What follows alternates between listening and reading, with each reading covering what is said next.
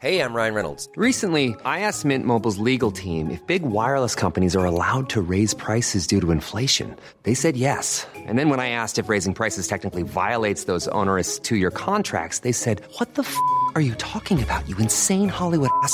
So to recap, we're cutting the price of Mint Unlimited from $30 a month to just $15 a month. Give it a try at mintmobile.com/switch. $45 up front for 3 months plus taxes and fees. Promo rate for new customers for limited time. Unlimited more than 40 gigabytes per month. Slows full terms at mintmobile.com. Hi, I'm Daniel, founder of Pretty Litter. Cats and cat owners deserve better than any old-fashioned litter. That's why I teamed up with scientists and veterinarians to create Pretty Litter. Its innovative crystal formula has superior odor control and weighs up to 80% less than clay litter. Pretty Litter even monitors health by changing colors to help detect early signs of potential illness. It's the world's smartest kitty litter. Go to prettylitter.com and use code ACAST for 20% off your first order and a free cat toy. Terms and conditions apply. See site for details. Since 2013, Bombas has donated over 100 million socks, underwear, and T-shirts to those facing homelessness. If we counted those on air, this ad would last over 1,157 days. But if we counted the time it takes to make a donation possible, it would take just a few clicks. Because every time you make a purchase, Bombas donates an item to someone who needs it. Go to bombas.com/ACAST and use code ACAST for 20% off your first purchase. That's bombas.com/ACAST, code ACAST.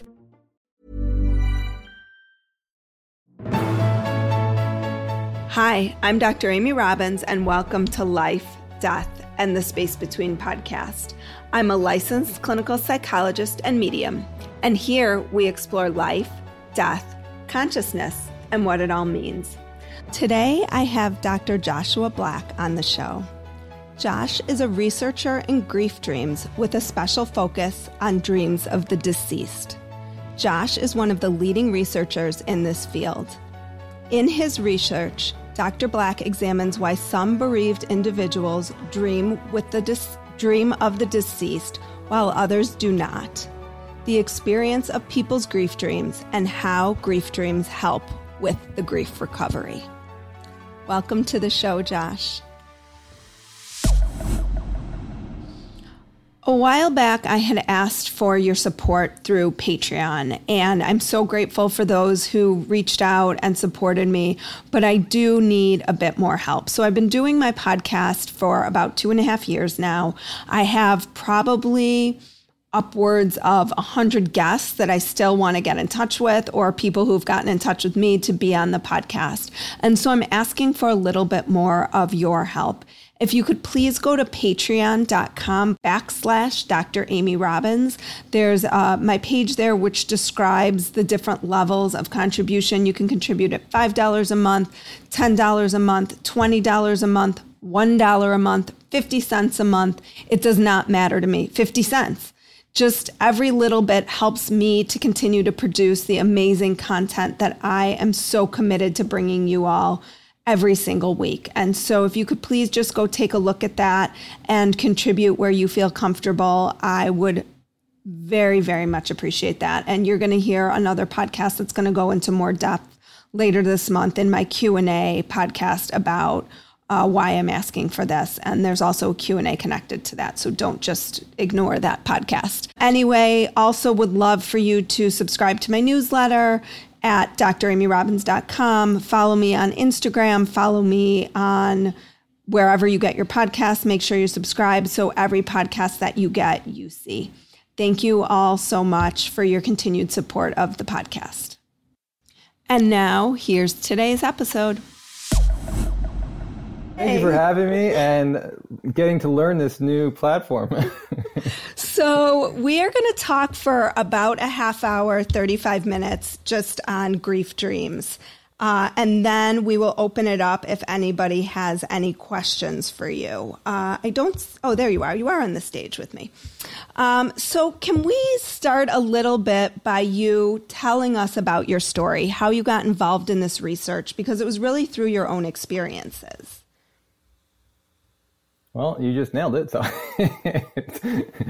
it was, they said, it wasn't by choice. When I was in my undergrad, I actually wanted to be an elementary school teacher. That was my goal. So I didn't really care too much for stats and research methodology. I wasn't trying to be a researcher.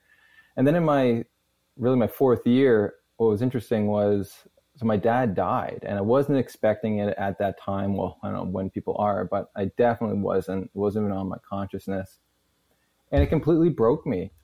That pain that I had when I got the call that he died in his home was just devastating for me. And I just started crying like uncontrollably. And I just kept saying, how is this even possible? Like, how is this? He was supposed to pick me up for a hockey game, and he just never showed up. And like, I never thought of this. And then I tried to think about all the moments that we had together because I wasn't going to get anything new.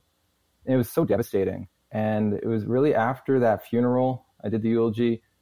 What happened was all the life just came out of me. Like, it was just like this blasé world and didn't have any joy or nothing. And I was just going back to school like I needed to get those grades and to try to do something with my life. But I just had no life in me is the best way to put it. And then what happened, I wasn't asking for a dream. I didn't even knew it was a possibility to even get a dream, really. It wasn't on my consciousness that could happen. But I had a dream, and the dream changed me from the inside. And I still sit in the mystery of it today, and I'll tell you the dream. So I was in my bed, so I was sleeping, but I was in my room, and I could see my father at the end of my room looking through some of my stuff. And he had this like lightness to him. And in waking life, like before he died, he was very heavy. He had a lot of trauma. He had a poor ability to cope with his emotions. He used alcohol a lot.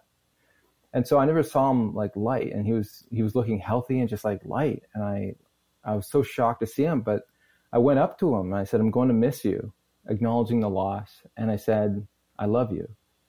And we embraced and hugged, and I woke up. And when I woke up, something changed. Like whatever it was I was trying to deal with or work through in that dream, it corrected something, or it helped me work through something, because I woke up feeling completely different. And it wasn't that I put an interpretation on the dream.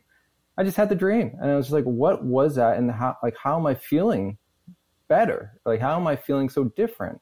Because I just had 3 months where I was just like in this weird state.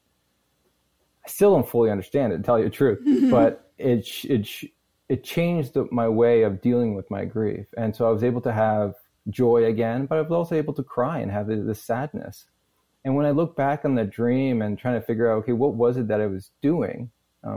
I sort of see that first, I didn't get a chance to say goodbye to him. And that was a big thing for me since he died so suddenly. And the other thing was to tell him I loved him. And looking back, I realized, first of all, I wouldn't have known that that's what I was longing to do. But looking back, the last time I really said those words to him was probably when I was a kid. Even though we like hung out and talked, as good males, we never really shared those kinds of emotions together. So I learned a lot about grief, but also like the importance of expressing our love to each other and how that can be impactful in our grief journey. So I had that dream, and I didn't tell anyone about it. I went, finished school, and then I got into teacher's college. And you know what? It didn't feel right. So I didn't decide to go through with it. And so what was I going to do? I didn't know. All I knew that wasn't the path for me anymore. And I think one of the reasons for that was my dad always wanted me to do that. And so I feel a part of me was doing it to please him. But now that he was dead, it's like, well, this doesn't feel right. I don't have that pressure. So I just, really try to figure out what I could do. And I was having a hard time finding direction. And so I went to volunteer with the bereaved as I tried to figure out my next career move. And this was when life changed, because I had the dream, didn't tell anyone, and I just carried forward.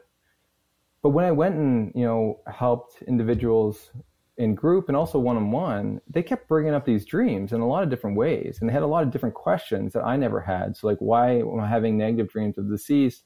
How come I don't have dreams? And like, or they just wanted to share their dreams. And the complications that were happening because of some of the questions that they were asking was hard for me to hear. And I wanted to see what I could find for them through research. And when I looked I still had my account, so I could look at, like the the articles that's available. And there wasn't anything there that give them any answers that they were seeking. And so that's when I had this sort of moment where it's like, well, could I help? Or like, could I actually do this? And I said, like, I never want to do anything with research. So it's like, first of all, could I? The answer is probably yes.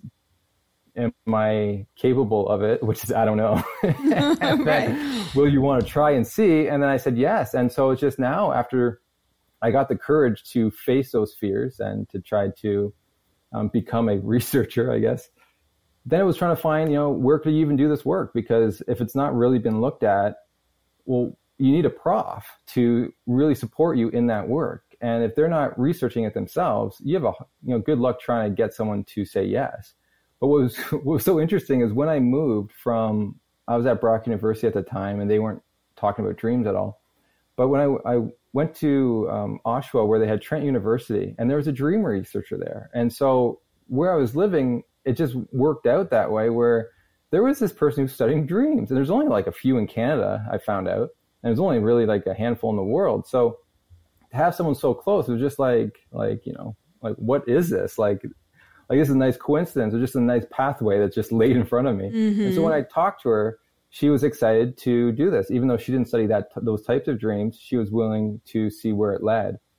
And so when I went in that program, that's when I really realized how much is needed in this area, and how many different biases and how much confusion occurs within this area that I didn't know before. So that's when I really realized why this research is fully needed, not only because of those people I talked to for Bereavement Support, but just in the world. I realized the huge impact this topic does have. And then I couldn't do everything I needed to answer those questions in my master's. And so I had to do a PhD, unfortunately. Yeah, that's a long road, huh? No, I wouldn't want to do it again, and I don't recommend anyone else doing it. So can you start by walking us through what exactly, like how you define grief dreams? Like what makes that up? So a lot of times when we think of grief dreams, a lot of people just put it right on the dreams of the deceased, because that's what people really love, and that's where a lot of people get the impact. But it's actually a much larger topic, and that's what I was trying to say. It's just like it's more vast. So it's not just that like experience like you had. It goes much deeper than that. No, it's so complex. There's so many issues, and there's the interpretations that go on top of it. But to just make it easy, there's three forms of grief dreams after the loss, after you know of the loss. And so dreaming of the deceased is the one.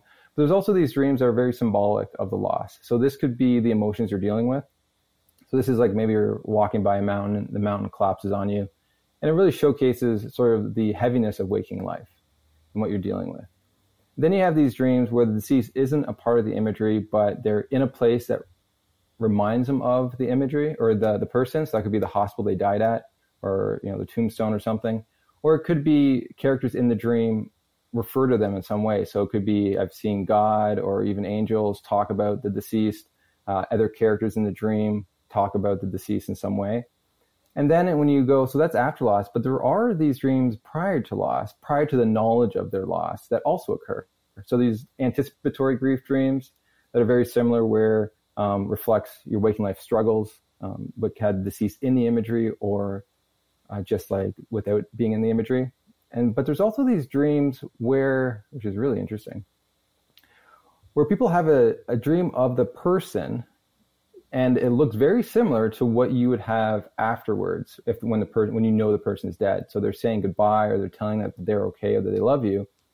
So they wake up not knowing the person's dead. Then they call, and the person actually died in the night or died the day before. And that always allows me to sit in that mystery of life, that there is this connection between us in some way, where our heart knows when someone has died.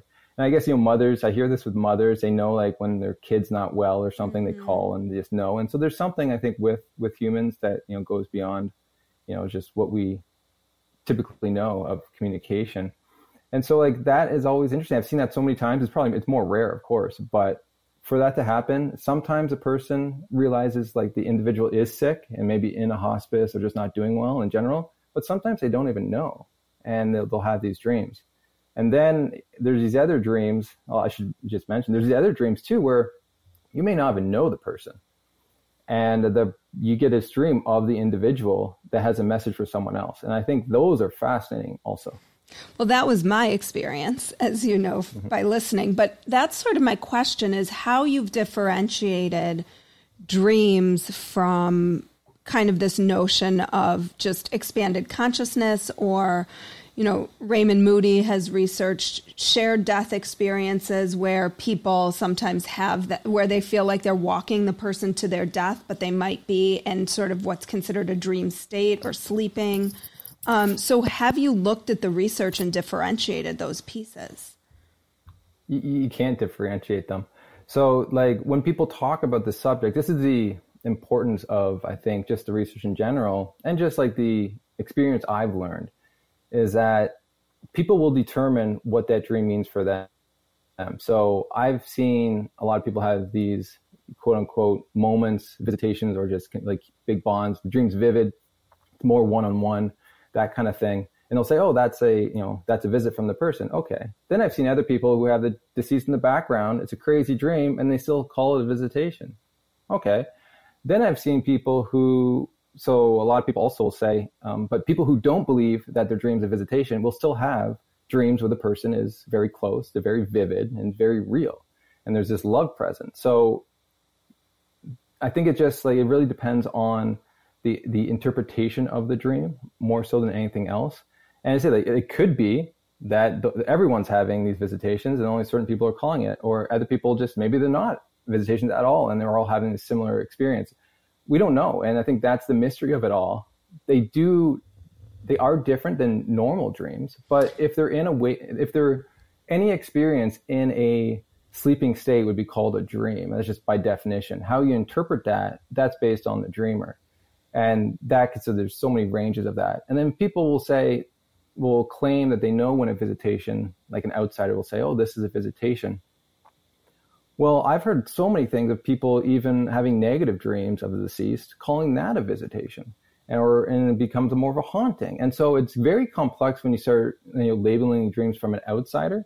I always ask the individual their thoughts on the dream, and if it's hindering them in any way, I'll step in with maybe some information, maybe help guide them to release some of that distress and understand maybe where some blocks are. Because even positive dreams can be very distressing for people based on their ideas of what the dream is. So just for example, some Buddhists believe that after 2 years, the soul needs to be reincarnated. And if not, it can actually harm the individual, the soul of the individual. And so any positive dream that the individual has, that's a negative, distressing sign for them, because the based on the religious belief. Yeah. Right. Other Christian, but once again, there are other people in that culture and that religion who don't think that. And same thing with Christians. Some Christians believe that it's a devil in disguise.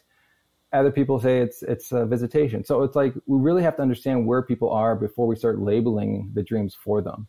And that's why it's always good to take a step back and sort of see what the concerns are first and what their religious and cultural beliefs are. Oh, I have so many questions. Okay, the first question is, so you said that the positive and negative, and there's a sense, I think you spoke in one of your papers about how dreams in general tend to be more negative, which I never really thought about, but actually is quite true, given the anxiety dream I had the other night about getting my kids ready for sleepaway camp. When you wake up, your heart's racing. You're like, oh my God, there's so much I have to do. But why do grief dreams tend to have, for the most part, a more positive, and I'm just thinking of my own grief dreams, like a more positive bent to them?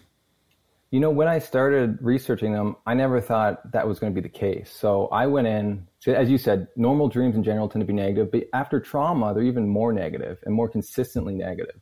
So you would think after grief, which can be very traumatic or even just a little less, most of the dreams people would have should be negative. But when the deceased is in the imagery, for some reason, they tend to be more positive. And this is what we found just through the research, and not by a lot. And so just after because I did, research on spousal loss, pet loss, and even, miscarriages, and you see this trend. And there's a couple theories to that we've sort of brought forth. And the one is that they're helping people with continuing bonds, which just shown in the research, and even I've done some research on that, on the positive impact that can have for people as they work through their grief. And so this is another aspect that can help, but also can help regulate our emotions, which is something that is desperately needed. even for our survival. So when you look at these dreams just in an evolutionary way and why they're important, if you start seeing how they're helping people maintain their faith in a lot of ways, helping people problem solve, helping people with many different aspects of life, and even getting the positive feelings from that to then collect food or to even just problem solve their grief. Or to start researching grief dreams. That's right? Normalize them. At the end of the day, you realize that it's actually beneficial for our survival. And that's what I see more than anything, that it's helping us out in times where we need help. And it doesn't stop after you work through your grief. This is the fascinating thing that I find, is that in other areas of conflict in your life, you'll tend to also have these dreams of the deceased, not providing you grief support from the past, providing you support for the current circumstances you're in. And this is where the pandemic comes in. And I've collected some dreams on that, on how these dreams are helping people with the loneliness, helping people problem solve or feel safe during the pandemic. Because their loved ones that they've lost are coming to them in dreams and... Yeah, asking how they're doing, spending time with them. And when you talk to the individuals, they'll state on how important that was for them in the current situation to feel safe or to regulate their emotions because they were so anxious or worried. Now they get this like breath where almost like you'd say you can look at the situation differently to problem solve, right? And to sort of do what you need to do. And even then you go move forward, and at end of life, you start seeing these dreams again. And they're helping people with the transition from life to death. They're allowing people to let go a little easier. And I think, so when you start looking at the vastness of how these even dreams change over time, it doesn't make sense with typical dreams. So there's something else going on here, which for me, as just a researcher, is very interesting. And I just like wish more people would understand that we just need more research in this area, because it is really remarkable in how it actually helps us to not only work through the stuff, but to be resilient. We keep telling them how humans are resilient, how kids are resilient, but they're also having these dreams that are helping them, and no one's sharing them and no one's asking about them. So I think, when we look at how mental health and the people that, how people make it through, these dreams could be a huge part of that. Well, one of the things that I find fascinating, and I'm curious how you make sense of this, is that in my experience, which I have felt so I had a grief dream after my aunt passed away where she showed up and was very clear. It was one of those experiences where she said, I'm doing okay. She looked healthy. She just looked great. I mean, I remember she was on a golf course. She was wearing a red sweater, right? I could draw the dream out for you. And then the second experience, which is what has led me down this path of everything that you can listen to on my podcast, was, to me, felt very different, like a visitation with messages that I would not have known, but for her sharing them with me and then me sharing them with the person and then being validated. The difference to me that's fascinating is that those experiences are as clear today as they were the minute I woke up, but a dream, all I know is the other night I had a dream where I woke up anxious about my kids going to summer camp. I don't remember the amalgamation of what that dream was like. And so what do you make of that the way our mind stores these different dreams, because they're so different to me? Yeah. And I think the ones that probably help us are the ones we remember the most. Like the ones we find meaning in are the ones that we're going to remember. And it could be a meaning from interpreting the dream, but even just a meaning of having the dream itself. And that changes something in us. Like the first one of my dad, right? Like it changed me from the inside. Nothing is more vivid in that dream at all the other dreams I've had of him. But then you also look at, it's not just positive dreams. People are remembering these negative dreams also. So these dreams of the deceased dying again or harming them in some way. And so that's why some people will also take those as visitations too, because they're being remembered. They're very vivid. They're clear. They feel different from other dreams they've had. And that's why it's like you really need to understand discernment when looking at these dreams. But something is going on. And the best way to understand it is to be able to catch these dreams in a sleep lab. But the issue is you can't control these dreams. They happen when they happen. And that is like trying to, to needle in a haystack. But, as we move forward with technology, if we can, have some kind of home device that allows us to be able to see these dreams a little more clearly what's going on in the mind, I think we'll be able to understand them more of what's going on. And when they are those very beautiful, powerful dreams that change us, like mine, what's going on in the mind? Because for me, something changed in me beyond interpretation. So there's something at the core of my being that changed. If we can harness whatever that is, then maybe we can help more people in waking life. Mm-hmm. Well, then I think that could open up a whole question of like how we use psychedelics to access those different pieces of the mind, or to access. But that's the thing. Like that's right. It opens up a world of new information on trying to help us through very difficult circumstances. A lot can happen in 3 years, like a chatbot may be your new best friend. But what won't change? Needing health insurance. United Healthcare Tri-Term Medical Plans, underwritten by Golden Rule Insurance Company, offer flexible, budget-friendly coverage that lasts nearly 3 years in some states. Learn more at UH1.com. Ryan Reynolds here from Mint Mobile. With the price of just about everything going up during inflation, we thought we'd bring our prices down. So to help us, we brought in a reverse auctioneer, which is apparently a thing. Mint Mobile Unlimited Premium Wireless. How to get 30, 30, bit to get 30, bit to get 20, 20, 20, bit to get 20, 20, bit to get 15, 15, 15, 15, just $15 a month? Sold! Give it a try at mintmobile.com/switch. $45 up front for 3 months plus taxes and fees. Promo rate for new customers for limited time. Unlimited more than 40 gigabytes per month. Slows full terms at mintmobile.com. So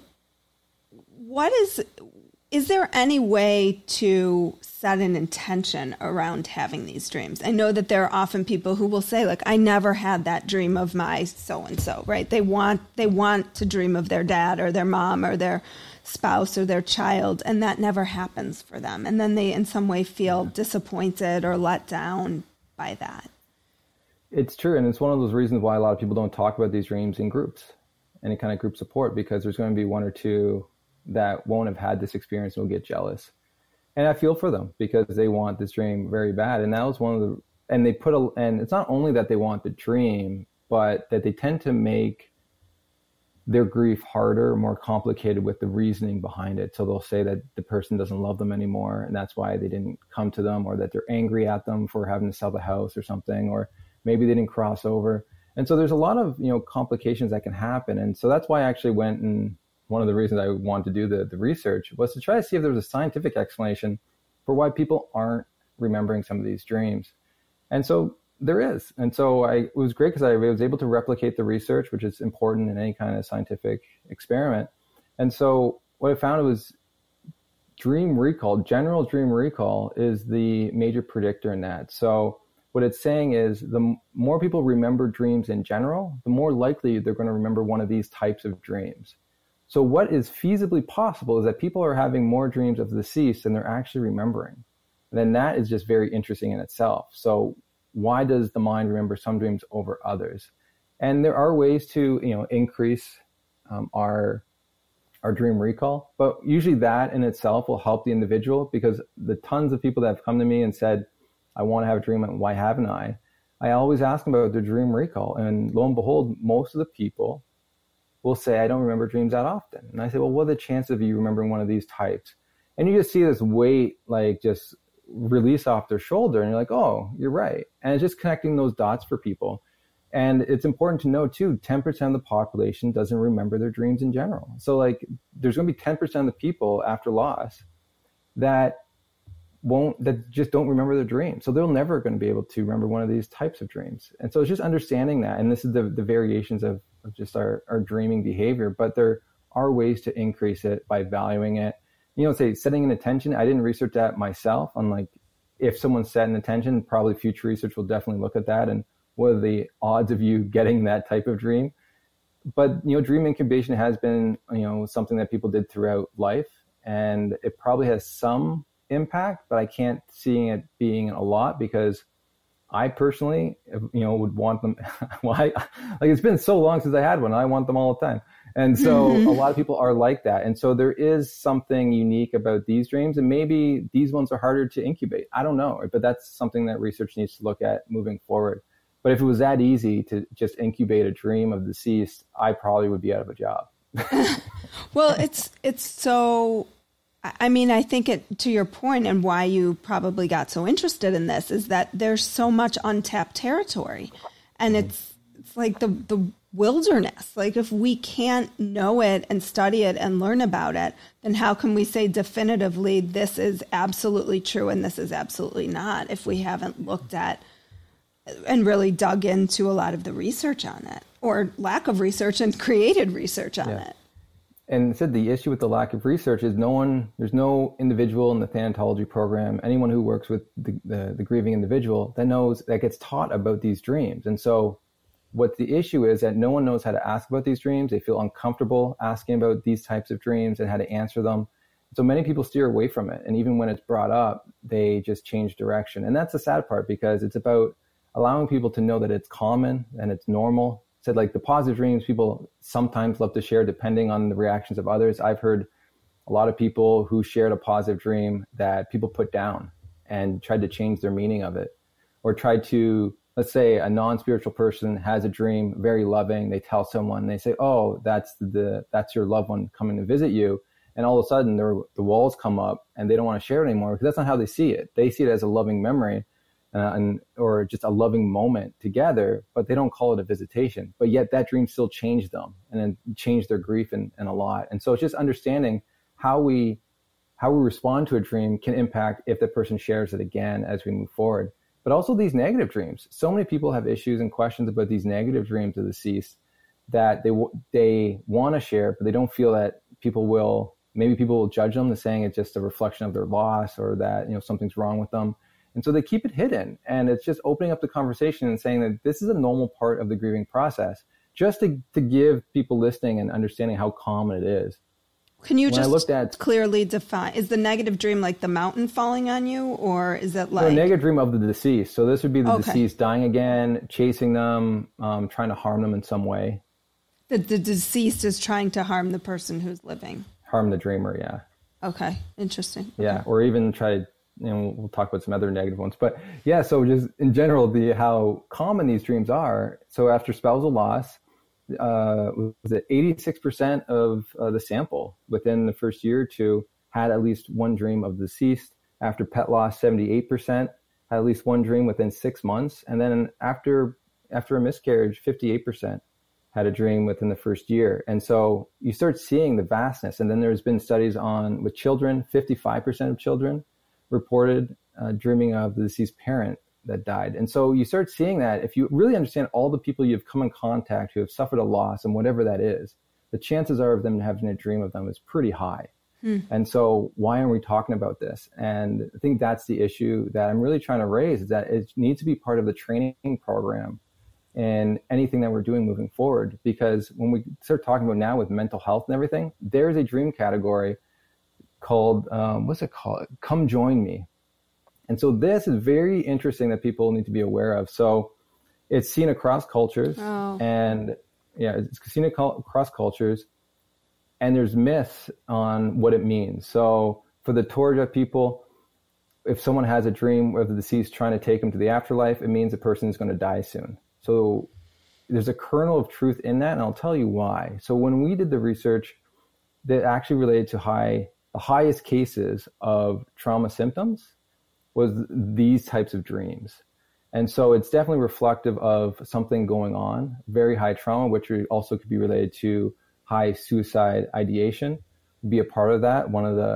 A dream clinician mentioned that could also be a possibility. And so that's why it's so very important. And I could understand with someone having one of these types of dreams, being highly traumatized, making a lot of errors if you're in a hunter-gatherer society, and then falling ill and dying, or even killing themselves in general. Because some of these dreams not only just try to drag the person to the afterlife, but some of them are actually kind of positive in nature, where the deceased is trying to convince you that this is the best way for you to be together again. And so it's very loving in that sense, but it's actually trying to tell you to kill yourself. And so I can only understand the amount of people that actually probably have died because of a dream like that they never shared. And so that's why it's so important to start asking about these dreams. And I'm just trying to say that there's the vastness of all the different types of dreams that people are having, and the complications when we start saying visitation and not. It's just like there's so much land that we need to cover, and so much mystery still in why we're having these dreams. But that type of dream, the Come Join Me, is very very important to understand for anyone working in the mental health field. So you talked about, so that's considered a negative type of dream. Are there other dreams that people experience? You said there were different cultures.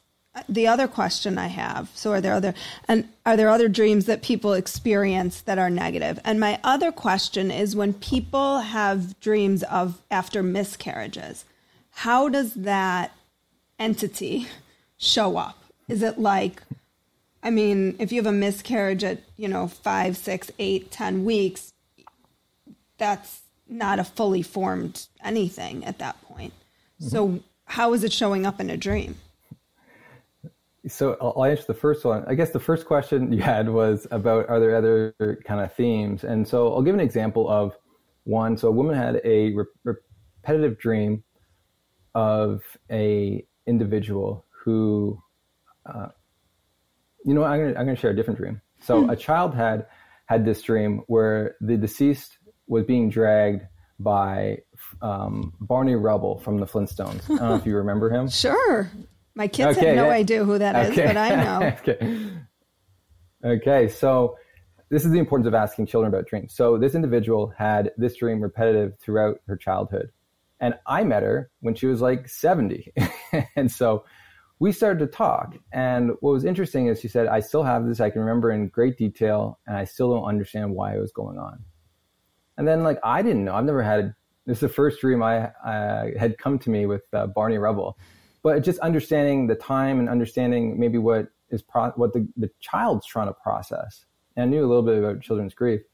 And so I asked her, whether anyone ever talked to her about the loss, about what happened. And she said, no. I said, did you ever go to a funeral? She said, no. She said, one moment my sister was there. The next moment she was gone. And no one ever talked to me about what happened. And I said, oh, this makes perfect sense then. I said, what your mind's trying to do is give you an explanation of what happened. And so Barney Rubble stole your sister because no one else was giving you an explanation. So the mind tried to make one up. And I think, there's something to learn about, it's so hard for us to be in the unknown. And the mind's so great as just putting an answer to something to relieve its own suffering, I guess. But the child has questions. And this dream actually helps us understand the importance of talking about these dreams with children, because they could have, if someone had one of these types of dreams, you would know, oh, wait, maybe I haven't shared enough with her about what happened to her sister, and all that sort of stuff. So this is sort of so a lot of negative dreams really point to a block or an issue that's going on in waking life. So now not dissimilar from a regular dream, from a non-grief dream. dream. Like a regular nightmare or something that happens. But just because the deceased in it, you could know that it probably has to do with the grief in some way. Gotcha. The loss. Okay. Yeah. When it comes to miscarriages, it's I find it fascinating. So it doesn't really depend on when the miscarriage was, how many weeks or whatever.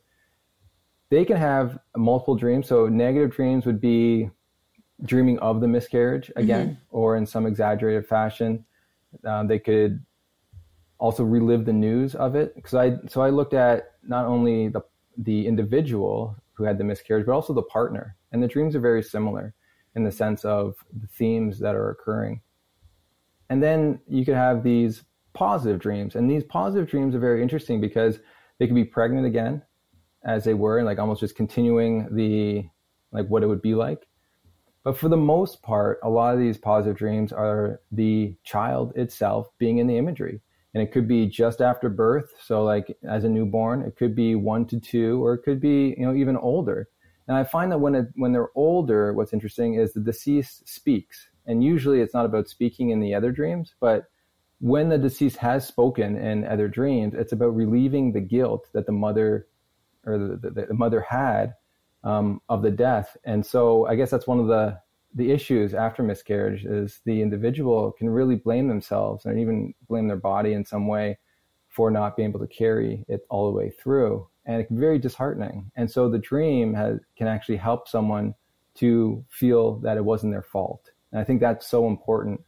But these other moments that people have, it's about, showing it with family, being christened, just the first words of them saying, I love you, hugging or playing with a child. And so all these moments that they're not going to have again, but they're having it in the dream. And it's just so loving and so peaceful. And what's amazing to me about these dreams is they've never actually seen the person before. Like, these dreams are not based on memory. And so for me, like, what is going on? Because I mean, my other question is, like, what if you didn't know the gender of the child? And then how does that show up? And, like, if you didn't know and then you later find out, or are they what you thought they, I mean, we could go down a whole rabbit hole with that one. It is. And I didn't look at, like, those are the interesting questions as you move forward is, did you know about the gender prior to the loss? And then what gender was it in the dream? And are people dreaming it the same way? So is the partner and the mother dreaming about the same gender, right? So it'd be very interesting to sort of look at that. I don't know, but they are dreaming of a gendered baby. So that's fascinating in a lot of ways. And it could be what they hope the gender would have been. Like, I don't know. But at the end of the day, it's just, they're unique types of dreams because no one's ever seen them before. And what's kind of interesting too is when you look at, so like a part of these dreams is forming a continuing bond, right? And when you look at, I actually did some research on dreams before the miscarriage. So if people had dreams before the miscarriage of the baby, so they didn't know, so it was actually a pregnancy. And people can have dreams of the child older when they're carrying. And I think that's interesting. And what's the function of that? And I haven't compared really those two in the sense of, the different themes, but what you find is that there is some correlation between having one of those dreams and having a dream after the miscarriage, but that they're also dreaming of a child that it's not based on memory. And I wonder how closely those dreams relate to the actual child that actually is born, for those people who actually don't miscarry. Ooh. And then that's its own thing. Yeah. And then I think it becomes, do you create that reality, right? Like or is it? It's very interesting. I look at it as, what's the function, right? Because I'm really curious about the function of these dreams. And one of the functions that actually was shown in one paper, just because there's not a lot of research on dreams during birth anyways, or while someone's pregnant. But one of the things that someone did find was that these dreams during pregnancy, just like forget about miscarriage, just during pregnancy, actually help people form a bond and a deeper attachment to the child. And I think that is a very important thing. When we talk about survival and talk about holding bonds with people, for our survival, the parents need to be invested in that child. And if these dreams are helping with that in some way, I think that's an amazing thing, because we see it afterwards, how the bond is continuing on after the person's died. And that actually helps with grief. And, and we've shown that. And so it's just really interesting to see the two different sides of it all. Wow. Well, I want to give some time for if anybody in the audience wants to ask a question. But in the meantime, it sounds like you could be busy for the rest of your life researching grief dreams. If people want to learn about what you're doing, where can they find you? And then if anybody, while we're waiting, while we're waiting, if anybody in the fireside room has a question, just go ahead and request to ask it. So I developed a website called griefdreams.ca, and there you can learn a lot of information. I have common questions and also like when they show up in pop culture. On there, I also developed a online course it's 9.5 hours for people who want to actually learn a lot of more about this topic. That's the place to go. I really try to disseminate the research, and I feel that this is the best approach to be able to do it, especially now in the pandemic. So if you're interested, check that out. I also do one-on-one consultations if people ever have any questions on this and want to actually work through it. But then you find me on the podcast. I got the Grief Dreams podcast. We're almost at 200 episodes. That's 200 people who share their grief, loss, and also these dreams to get more of that qualitative data. And then Instagram, I'm on, and Clubhouse at Grief Dreams. All right. And does anybody have any questions right now? Because if not, we will wrap it up. Does not look like it.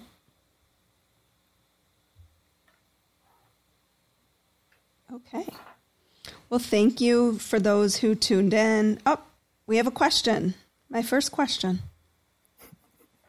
from PJ Duke. Hi, PJ. Welcome to Grief Dreams with Dr. Joshua Black. And go ahead and you can unmute yourself, pushing the little monkey at the bottom, and go ahead and ask your question. Hi, can you hear me okay? Perfectly. Great. This is absolutely fascinating, especially to me, especially the universality, of so many people having these dreams, those really high numbers. And the really high numbers, the percentages of people who have had dreams of their loved ones, after they're deceased. To me, that's kind of amazing. That fact is amazing in itself. But this makes me want to turn toward my dreams and remember more of them. So in your research, do you have methods, techniques to just exercise getting better at remembering dreams or maybe remembering the biggies? Thank you, PJ, for the question. Yeah, so there are ways that research has shown to increase your dream recall if you can remember them. So there's a 10% that just doesn't. So you got to understand, in our culture, we downplay dreams a lot. And so you're basically retraining your mind that these dreams are valuable, that it's something you do want to remember. And so the best way to do that is to listen to other people's dreams, ask questions about them, listen to podcasts on dreams, start writing down any kind of dream you have. And what you're doing is you're telling yourself, these are important to me now. And so your mind will start giving you what you feel is important. And so that's the easiest way to do that. And especially if you already dream a little bit, you can really increase that to crazy amounts and crazy numbers very quickly. I know for me, I usually had about 3 to 4 dreams on average a week. I started doing this because, when I heard about it, I'm like, I want to try this. And then I started having 3 to 4 dreams a night. And I got so tired because I was waking up, writing them down, and then going back to bed. I decided, you know what, I'm done with this. I'm not going to write down any of my dreams, only the more important ones. And so now my recall of dreams it's more like decreased. But I also don't value dreams as much as I did prior, not because they're not valuable, but because a lot of information I already learned. And so dreams for me was a great way to understand who I was, or who I am, and what I'm dealing with in waking life. And for me, the more I became more emotionally aware of how I currently felt, the less the dreams became important to me, because it wasn't giving me anything new. Like, I knew I was anxious, I'm working on it. And so the dream itself, unless it's like I'm trying to problem solve, it wasn't going to give me anything new. So it kind of decreased that way too. But like I said, if you're in the beginning stages of that, you're going to, and you start writing them down and you valuing these, you're going to get more. And every dream has its own thing. I don't believe every dream needs interpretation. Like some people would say every dream is like a letter unopened. I say we have a lot of junk mail too, right? So there's a lot of stuff that comes through that maybe just too disorganized, or just, it's really based on your waking day life that you can sort of see as based on the movie, and it just doesn't mean much. But there's going to be dreams that are, that are meaningful, and to take the time to explore those. Oh, that's awesome. Thank you. Thank you. PJ, I'm going to go ahead and move you back to the audience. And if anybody else has a question.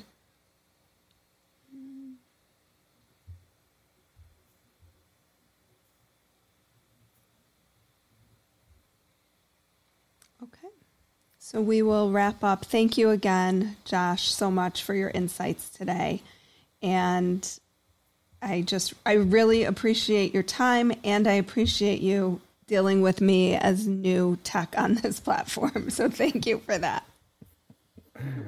Well, thank you for having me. I appreciate the time, and to be able to just, expand and to let people know about what the research is finding, because the worst thing you can do is spend all this time and money on a project, something that's very meaningful to you, and it just stays in someone's drawer and no one finds out about it. So these opportunities mean the world to me, because it means that the message is getting out. So I just want to thank you for having this platform. Absolutely. Have a great day. Thank you, everybody. Like what you heard today and want to hear more? Wondering what comes next and what it all means? Head over to Apple Podcast, Spotify, Stitcher, Google Play, or anywhere you get your podcasts and hit subscribe. Also, if you could take a minute to rate and review my podcast, I would really appreciate it. Stay tuned as we continue to explore life, death, and the space between.